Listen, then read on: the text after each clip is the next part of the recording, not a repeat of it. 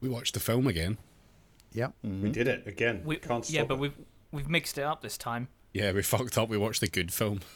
Yeah. All right, I tell you what. Let's not spoil it. How about I launch into a summary, and we see just how quickly it becomes apparent what film it is.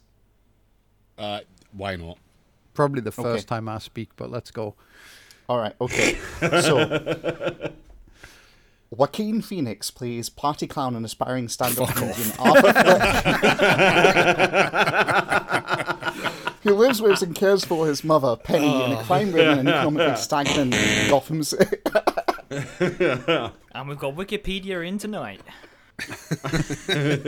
Wikipedia Phoenix, like it, yeah. No. Read the real one. Okay, how about this then? In 1973, Control, head of British intelligence The Circus, sends Jim Prado to Budapest to meet a Hungarian general who has the name of a mole at the top of British intelligence. Does that give it away a chance? That's right, everybody. We watched The Boss Baby.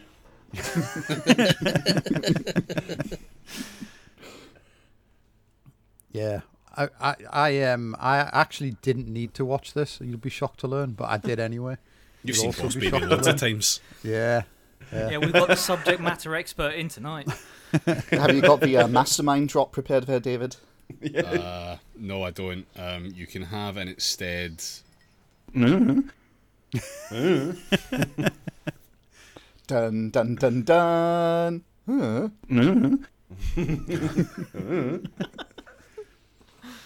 Yeah, so we're Yeah, so talking it's a about... very different format tonight because we're talking A, about a movie that is actually good, and B, it's definitely the return of Heat Madness, so we have no idea what the fuck's going to go on tonight. Yeah, none of us feel well. No. Nah, that's true. But yeah, we're talking about Tinker Tailor Soldier Spy, the 2011 version with Gary Oldman, not the so not the fucking BBC good. series. It is so fucking good, yeah. Yeah, so This is Jamie's favourite film for anyone who was somehow unaware of this. So enjoy this being like a deep dive into the psyche of Jamie. Strap in, Yeah, etc. it's genuinely like half the podcast we do. He's either telling us that he's just done watching Tinker Tailor, or that He's when just he is going done, to. will he go back to watching Tinker Tailor? Or Yeah. indeed, sometimes he's actively watching Tinker Tailor as we're recording. yeah, I mean, only we've a probably few times. we've probably had this conversation before, but it'll be like 3 a.m. and we're like not recording, but we've decided to move it backwards in the day by like 5 hours. Maybe we're a bit more coherent, maybe a bit less coherent, but either way. Yeah. So I believe James is going to take us through the plot synopsis, and then everyone else is going to jump in with any like comments or praise they had. Yeah, should we maybe, before we do that, should we just kind of set the scenes with like the general impressions just to get it out of the way? Because Yeah. I don't think there's a lot, like, apart from the actual plot and comment on individual things, there's not a huge amount to say because the film's just good.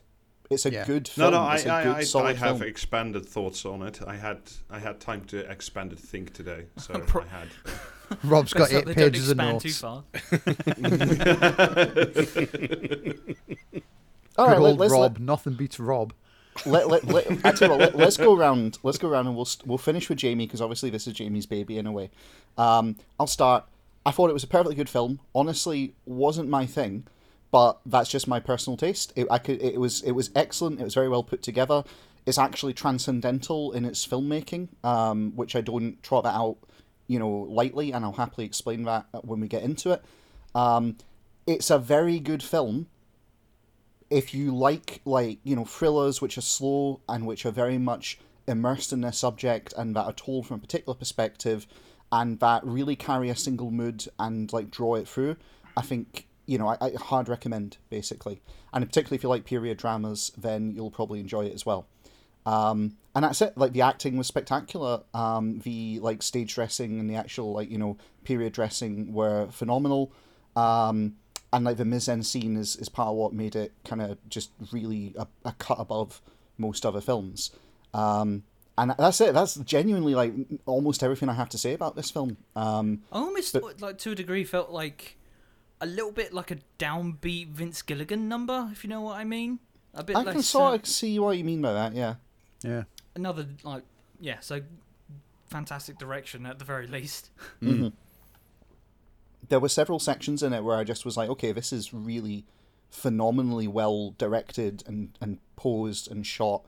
And, there's that old phrase that keeps getting trotted out and is used by the most annoying YouTuber in the world, which is every frame a painting. But this is one of those films that actually does kind of justify it because of how well it's put together. And there's one shot I want to comment on during it that I thought was just really a complete cut above. But, like, that's it. I really don't have a deep kind of critical commentary on this, other than it's just completely solid.